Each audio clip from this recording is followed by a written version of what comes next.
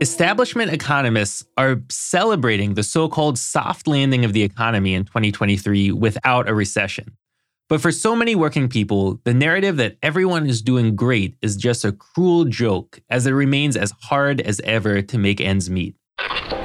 We need a new system. We need a new society.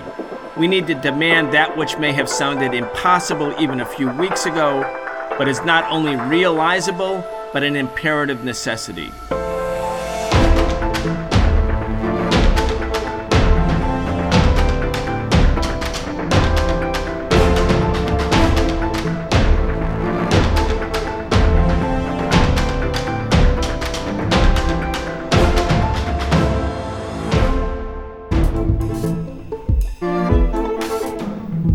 We're very excited to have Professor Richard Wolff join us for a regular weekly segment where we discuss the biggest stories relating to the economy, the state of the working class, and the crimes of big business. I'm Walter Smolarek, filling in for Brian Becker. The Socialist Program brings you content several days a week thanks to the support of our patrons at patreon.com/The Socialist Program. We appreciate all of your support and encourage you to become a patron today if you enjoy listening to the show. Richard Wolff is the co-founder of the organization Democracy at Work and the author of many books, the latest being The Sickness is the System, When Capitalism Fails to Save Us from Pandemics or Itself. You can check out all of his work at rdwolff.com. Well, Professor Wolff, this is our first interview of the new year of 2024. Happy New Year to you. The mainstream economists, all of the business press, outlets, Wall Street Journal, CNBC, they think it will be a very happy new year. They're feeling very optimistic. They're celebrating. They're saying that, essentially we dodged a bullet in 2023. 2023 was an excellent year because there is no recession. And in fact, there was a soft landing.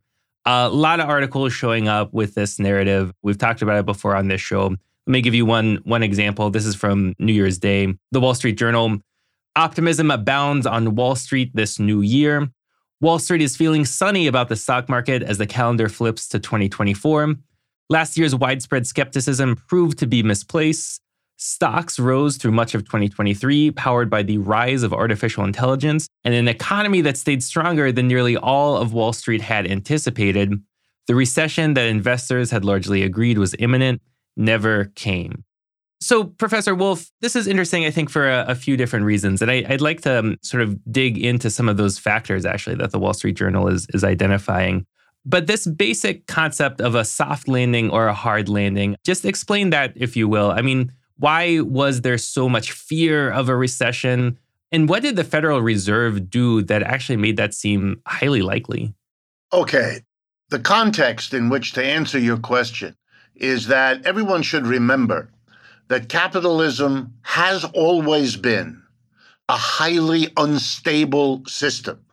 It is beset by what it calls crises, downturns, recessions, depressions, business cycles, an endless list of names, because it has never been able to solve the problem summarized by this statement of the National Bureau of Economic Research, an American institution. Every 4 to 7 years on average, capitalist economies crash. Suddenly, for a whole host of reasons, people are thrown out of work. Middle and small companies, and usually a few big ones, go belly up, declare bankruptcy. The government is asked to come in and bail out who's ever in the worst shape among the business community, and then also to bail out, to some extent, mass unemployment with unemployment compensation and so on. Every effort for the hundreds of years that we've had capitalism to rid the system of this instability has failed. That's why we are now discussing in the year 2024 whether and when and how the next one is coming. And you're quite right. At the beginning of 2023, the year just passed, the consensus view of the pundits was that we would have a hard year economically. And the reason for that was very simple. Indeed, I ought to say simple-minded. Here's how it worked. We were then in the throes of a very serious inflation. that looked like it could and would get much worse. So we called on the Federal Reserve to take the most conservative possible steps to deal with it. Not to declare a wage price freeze, which is a way of dealing with it, they chose not to discuss, let alone consider. Rationing, similarly, pushed to the side. They did one thing. They raised interest rates very far, very fast, showing you how panicked they were by the inflation that had come shortly after the collapse from the pandemic, which had come through the collapse of the last business cycle downturn, which hit us in late 2019 and early 2020, just before the pandemic made it all worse. So to deal with this inflation a year ago, the Federal Reserve commenced a major, dramatic raising of interest rates. We all know what that was like. The housing market in America collapsed, as we know it must, because houses are bought based on the interest rate mortgages involve and that people have to pay. We know that it will hurt the economy because the cost of buying a car on time, which most Americans do, will go up. So will the cost of college. So will the interest rate you carry on your credit card. All of those negative consequences from the interest rate hike of the Federal Reserve is what led the consensus to say, we're going to have a downturn in 2023. All of those predictions were wrong, and I urge everyone to be as mindful of the utter mistake made by the consensus narrative 1 year ago when thinking about how much confidence to put in to the consensus narrative we're hearing now about how next year, that is this one, 2024, will be great. No, it won't. There are so many problems this economy has, so many of which have been kicked down the road, that there is no basic reason other than huckstering, other than PR, other than the Democratic Party trying desperately to put as good a face on this economic disaster that we're living through as it can for one reason, to reelect Mr. Biden. And for the Republicans, they're stuck. They would like to denounce a terrible economy because they could blame it on Biden and thereby help Trump or whoever else they put up. But they dare not, because the people who really run this system, the folks at the top of the economic ladder, they don't want troubling upsets from either party. They don't want people to think that the economy is in deep doo-doo, which it is. They want there to be celebration, uplift, positivity as one way to cope with the hard problems. But most smart people know that you don't solve problems by pretending they're not there. Let me give you, if I may, just a few, very few, of the very large number, which I'd be happy to go through with you, of reasons why to be nervous about the American economy rather than full of these glad tidings. Let me start with a simple statistic. Announced on the 2nd of January, 2024, a rather remarkable fact that for the first time ever, a Chinese electric vehicle company, BYD, by name, 3 initials, BYD, in the last quarter of this last year, 2023, sold more electric vehicles around the world than what we used to call the number one electric vehicle producer, namely Tesla.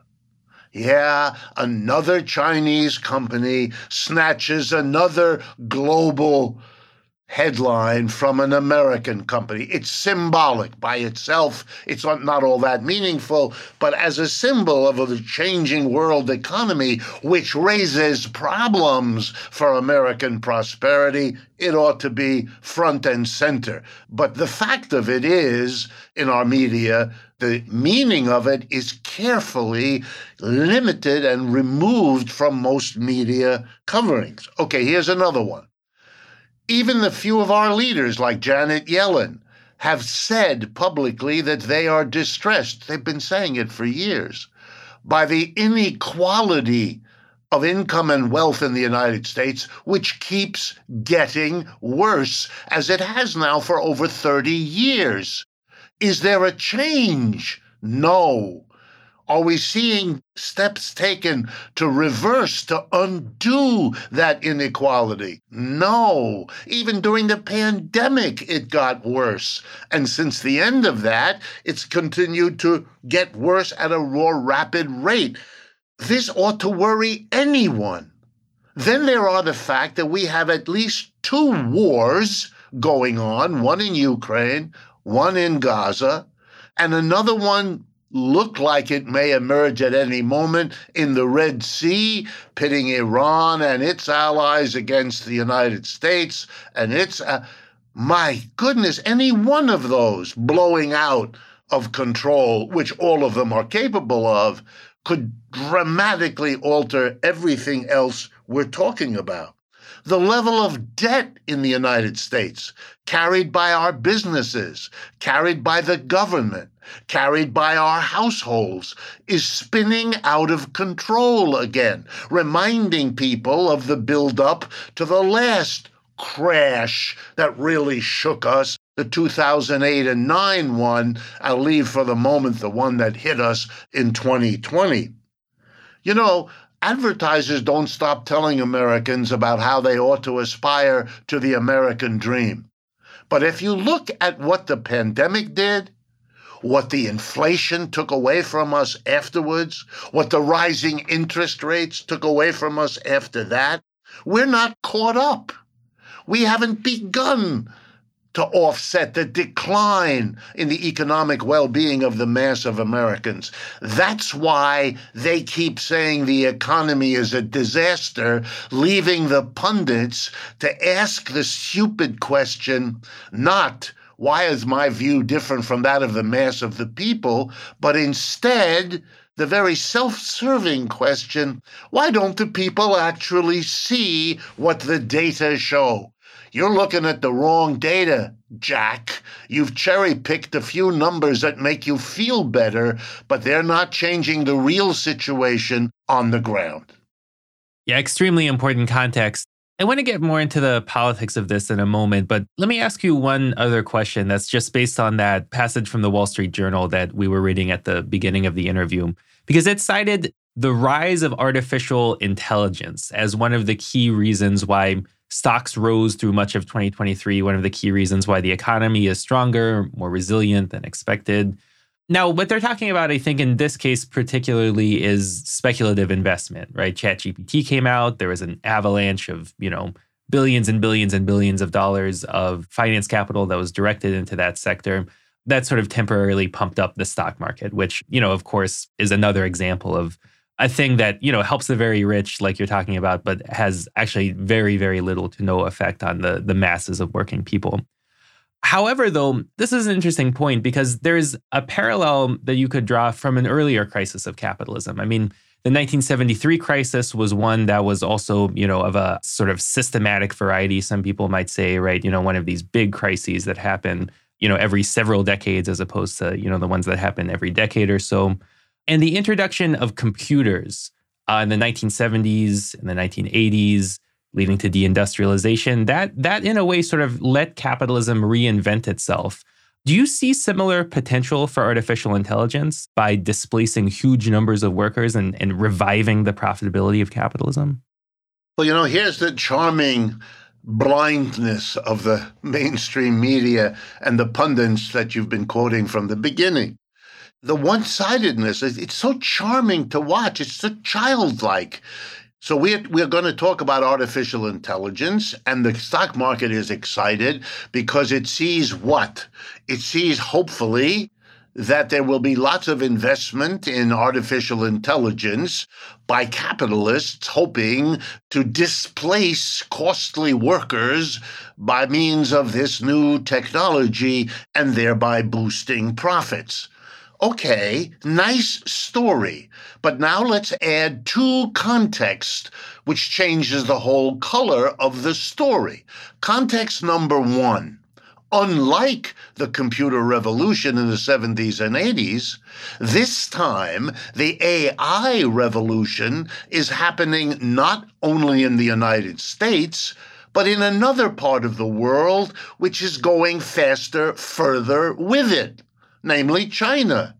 And therefore, you have to wonder how many of these investments are going to be made in something that will not be able to compete with the Chinese in the way that my opening statistic about Tesla versus BYD illustrates is a very real problem. Answer, nobody says a word. They pretend they don't have to think about that. If they write about AI in China at all, it's in some other context, another article appearing at another time. Here's the second weird omission. If you have investment in AI, the way the stock market story goes, and you do indeed replace significant numbers of workers with AI, and there's an immense literature indicating that there's a good likelihood many capitalists will do it, you are then going to deprive those workers of jobs, and that's going to hurt their ability to buy anything.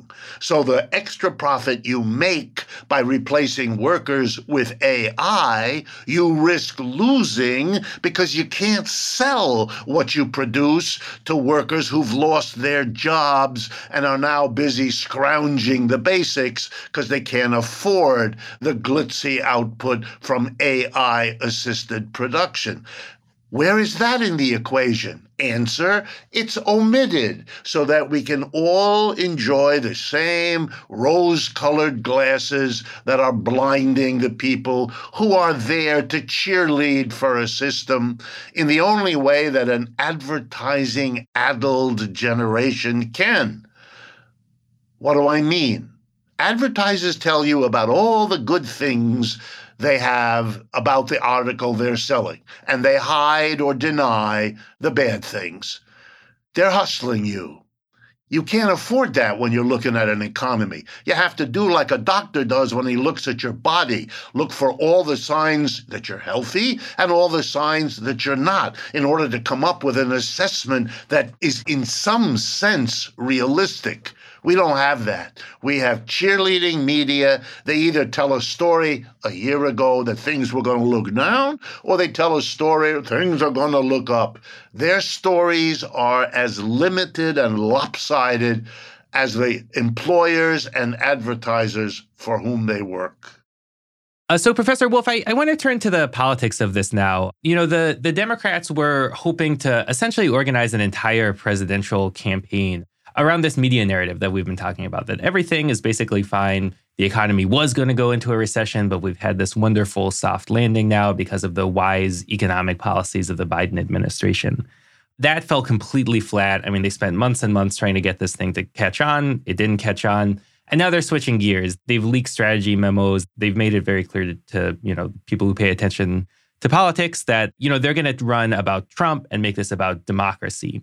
If you vote for Joe Biden, that will save democracy in America. And if you vote for Donald Trump, that will be the end of democracy. And not to minimize, the threat posed by Donald Trump, but I just wanted to get your thoughts on this because it seems like in the absence of an economic program, in the absence of at least a message that speaks to that very real suffering that working people are facing, I don't see how Biden is going to get people excited, mobilized, ready to go out there and really campaign for him on the basis of a zero positive program, right? A purely negative anti-Trump message. If that's totally divorced and actually connected to this like fantasy land view of the economic reality facing working people.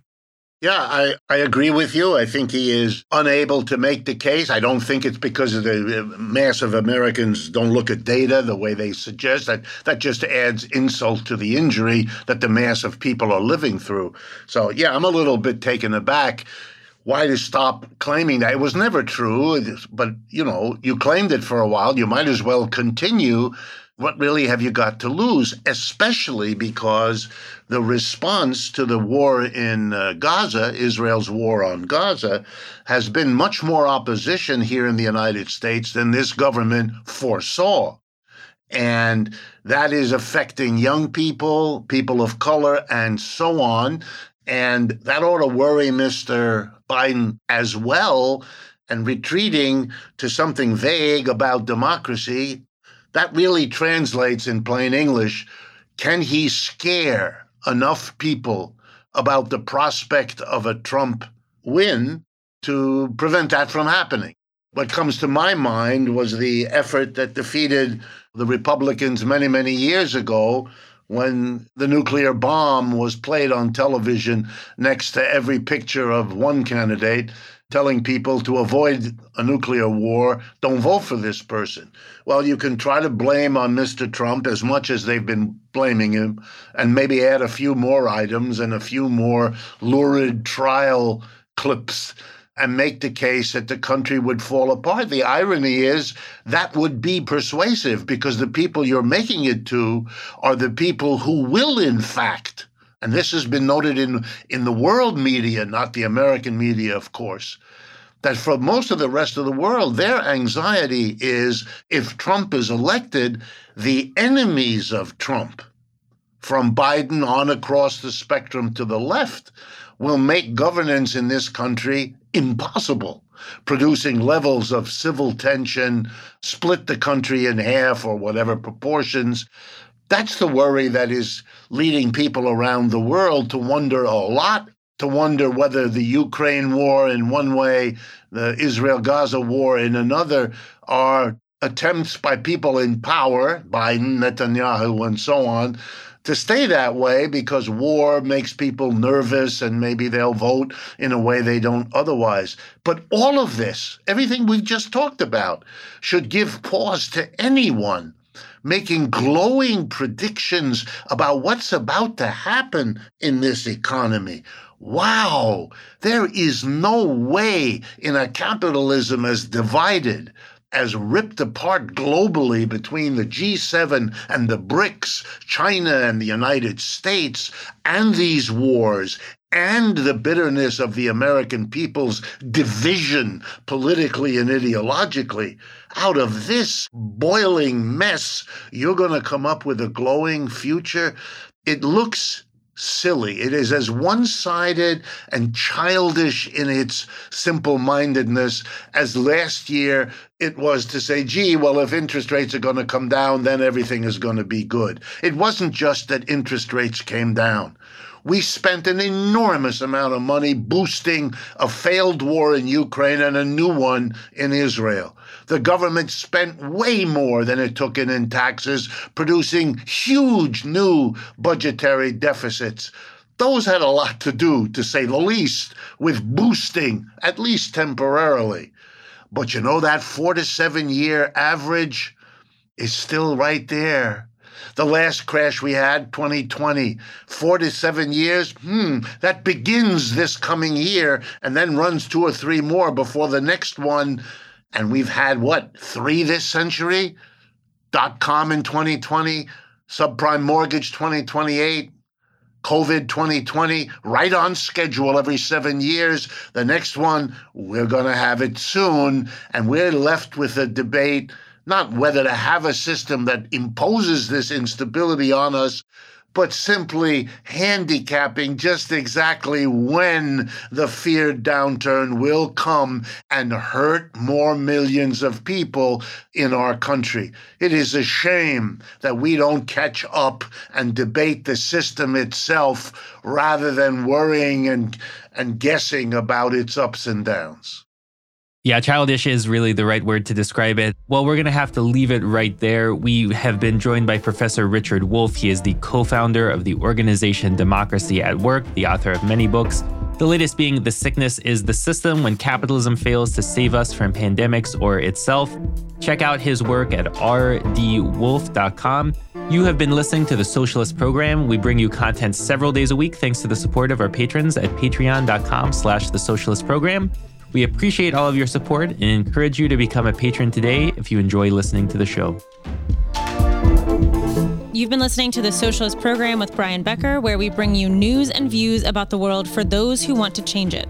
If you enjoyed the show, subscribe on your favorite podcast app and follow us on Facebook, Twitter, and Instagram, and watch video episodes of our in-depth show, The Real Story, every Wednesday at 7 p.m. Eastern on YouTube with our partner Breakthrough News.